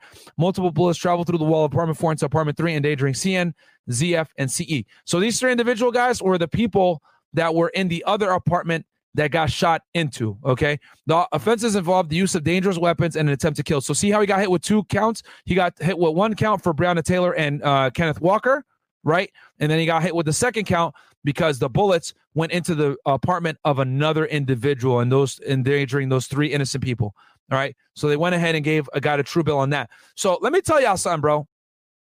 Surprisingly, the person that actually has the strongest case to beat the feds in this is this guy right here, Brett Hankinson. And I'll tell you why. The reason why is because he already beat the state on this, okay? He already got found now guilty. For, the wanton endangerment, which this charge is essentially the same exact thing, all right? Now, I know you guys are saying, oh, what about double jeopardy, whatever? Well, it's a little bit different because they're hitting him with civil rights violations. They're not necessarily hitting him with reckless endangerment of people. See how they were able to kind of get around it in this case? So, he might be able to beat this one, guys. Now, how is he going to beat it? Well, what he's going to have to argue is that he's going to have to articulate that he felt his life was in danger and that he couldn't, how do I say this? He couldn't deduce the fact that the gunshots that were coming, he didn't know it was from the other police officers because, like I showed you guys before in the diagram, right? And let's show the visual representation here real fast. So all right, let's go ahead and go Breonna Taylor shooting. Or was it this one right here? Okay. Is this video right here? Okay. So we're going to go back a bit. He goes over here. All right. So from his vantage point right here, guys, okay, this is how he's going to, if he beats this case, this is how he's going to, him and his defense attorney are going to basically, his defense attorney actually is going to have to do this, but they're going to have to prove that while he was standing here and the gunshots were going off, he can't necessarily see what the hell's going on over here. He just hears and sees muzzle flashes and gunshots.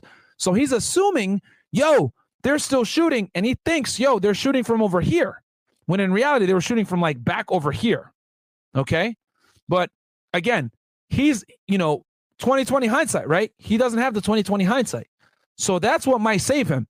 Keep in mind, guys, he beat the state case on this. So what's going to happen is that he's going to have to prove, yo, I heard the gunshots. I saw the muzzle flashes. I thought that it was the other person shooting and not the police officers that are actually shooting. He doesn't know, guys, that Kenneth Walker only shot one shot. All he knows is a shot was shot. His guy got injured. He's on the floor bleeding. He runs to the side, trying to flank, and he hears gunshots. He thinks it's a police and the other guys are in a fucking shootout, so he shoots into the house.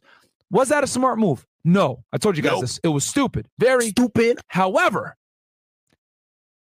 if he can show, which is going to be easy to prove, by the way, yo, I didn't know that it was the police that were actually shooting and it wasn't the assailant, he might be able to walk, guys. He might be able to go to trial and walk on this one. Okay? The other two that lied on the affidavit, they're fucked. I'll tell y'all that. They're going to 100%, they're done. Okay? Because Kelly Goodlett is a witness for the government. I already could tell. Okay? So she's going to cooperate and she's going to testify against Miani and she's going to testify against Janes. Okay? And then the other two are bad because they lied already. Okay? 1001 is not a hard charge to prove. And then the fact that they falsified the search warrant and the postal inspectors and everybody else came out and said, yo, this shit isn't true. The records show that Jamarcus Glover wasn't actually at the residence. Yeah, that's a big that's gonna be an L. Bam. Remy Era, there we go. Someone has some higher IQ in here. Officers can't be held for truths they learned in hindsight. Exactly. Shout out to the Rami area. He gets it. Yeah, man. 20/20 hindsight, guys, does not apply. All right? It does not apply. That's a landmark case right there, Graham versus Connor. Okay. So I think that covers the Breonna Taylor case, guys. Or actually these guys. So, and then let's go through and I'll show you guys real fast I'm going to show you guys real fast the cases where they are right now. So this is Joshua Janes, okay? This is him. And then this is Calamiani. This is what they got hit with: deprivation of rights, false statements of federal investigators, right? 1001, falsification of records in a federal investigation, conspiracy, deprivation of rights. So Janes has the most serious stuff, right? And then here's the plaintiff, the USA, right? And then here's the indictment, okay? And then they had court, and yeah, I mean, basically, the case just started, guys. So we'll stay on touching this and see what happens. And then here's Kelly Goodlett, right? All she got hit with was conspiracy. That's how y'all know she cooperated, right? And then all she has the information set against her. She probably wasn't even arrested. She probably came in and they just let her out on bond. And then this guy actually, let's see here if these guys got bond. Okay, jury trial set for October 11, 2022 at 9:30 a.m. in Louisville courtroom. The defendants are released on unsecured bonds in the amount of $50,000 with conditions pending further order of the court. So the police officers are actually out on bond. The FBI went and arrested them, and they got out on bond. And then this chick probably wasn't even arrested. She probably just surrendered, and they let her go. Sealed document information felony. Yep. And then this guy, Brett Hankerson, deprivation of rights, right? He's the one that was shooting into the house. He also got a... let's see here. The defendant is released on unsecured bond in the amount of $50,000 with conditions pending further order of the courts. Okay. He was arrested on the 4th, I think, if I'm not mistaken. Yep, arrested Brett Hankinson. Yep. So was on the 4th. So yeah, they went and arrested all these guys on the 4th. They picked them. The SWAT team hit them up and everything. So yeah, we'll see what happens. We'll see what happens. But that is the case, my friends, of what happened. That's the indictments. That's the charges. That's what they actually got hit with. So, all right. So let's go through some of these chats real fast. Let's see. Again, he's very lucky he didn't hit anyone in the other apartment. Yeah, he would have been in big trouble if he did. Highly doubt it will be much. Yeah, she won't get that much time. You guys like the video, by the way, please? Let's see here. Let me move this down here.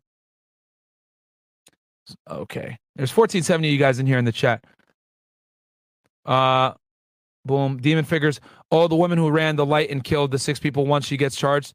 Oh, yeah, I heard about that shit. I heard about that one. Let's see here. What the fuck is 2020 hindsight? I thought it was 50-50. Oh, man. If they somehow walk, going to be more riots. That's true. That's true. But the 2 officers that they got for lying on the affidavit, they're the ones that are definitely going to go down. But guys, remember, I want to make this extremely clear. The officers that actually killed Breonna Taylor are not going to prison and were not charged. Okay? It was the officers that wrote the affidavit that were charged. And people don't seem to understand the difference here. That's very, very different. Okay? Lock them up for Mr. Stewart. Yep, the 2 people that lied on the affidavit, I agree. They fucked up. Okay. Anyway, I could go through the 9/11 case with you. I'm on the other side of how it went down, and I have done over 7 years of research and everything about and surrounding information. I would love to talk. Reflex. Okay? I'm going to stay away from any conspiracy theories on 9/11. I'm just going to keep it like, with the criminal investigation, everything else like that. If people want me to do a conspiracy episode, I could do that too. But for the purposes of 9/11, I'm probably going to just like keep that one straight, criminal investigation. Don't sleep at a drug trafficker's house. Yes, facts. He wanted to play hero. Absolutely. Yep, that's what fucked him up. Maxwell Jacob, you've been spitting fire this whole stream. Probably.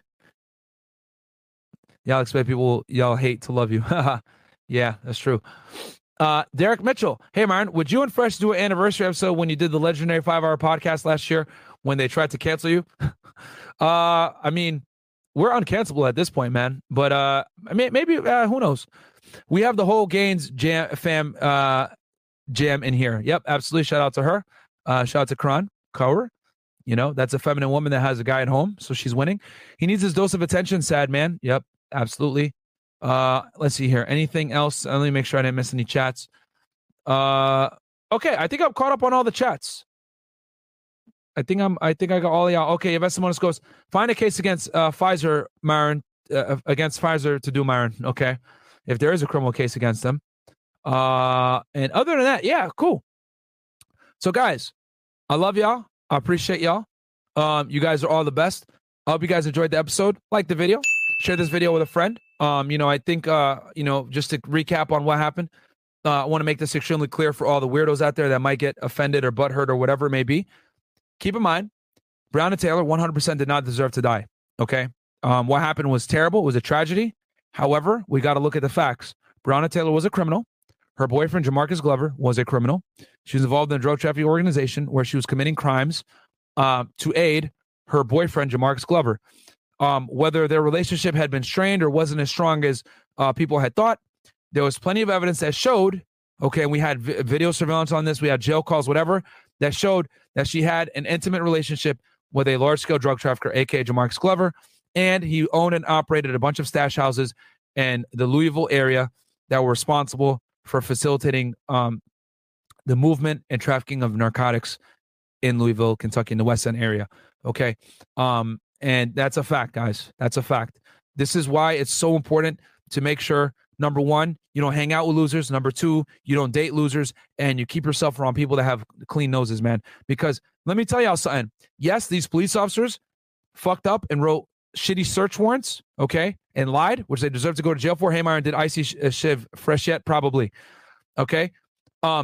Yes, these officers wrote a false search warrant that shouldn't have been filed. However, had she never been hanging out with Jamarcus Glover and Kenneth Walker and all these other shitbags, she would have never been in that situation in the first place, guys. Okay? It always comes back to accountability of the individual. All right? Did she deserve to die? No. However, this is what happens when you hang out and date criminals or hang out with people that have nefarious backgrounds. Okay? This is what happens. You can open yourself up, okay, to a mistake by the police or being involved in, police lying in affidavits because they want to get your boyfriend so bad. They didn't care about her. They wanted her boyfriend. Okay? And they went ahead and they had sloppy police work, and she suffered the consequences for it, man. That's the uncomfortable truth. No one deserves to die, but we got to call a spade a spade. She was a criminal. She was involved in a criminal organization, and she was at the wrong place at the wrong time because she hung out with the wrong people. Okay? That's the truth. Like the video, guys. Subscribe to the channel. Okay? We don't lie over here on this channel. People need to stop debating whether she deserved it. She should have known better. End of story. Myron, why get lifetime for that is a lot. Well, they probably won't get life, guys. They're probably going to plead guilty and get less time. So, but other than that, guys, love you guys. I'll catch you guys on Tuesday when I do the FBI shootout from 1986. You guys are going to really enjoy that breakdown. Love y'all. Thank you guys so much to everyone in the chat. Like the video on your way out. Subscribe to the channel. Peace out, gentlemen and ladies and gentlemen.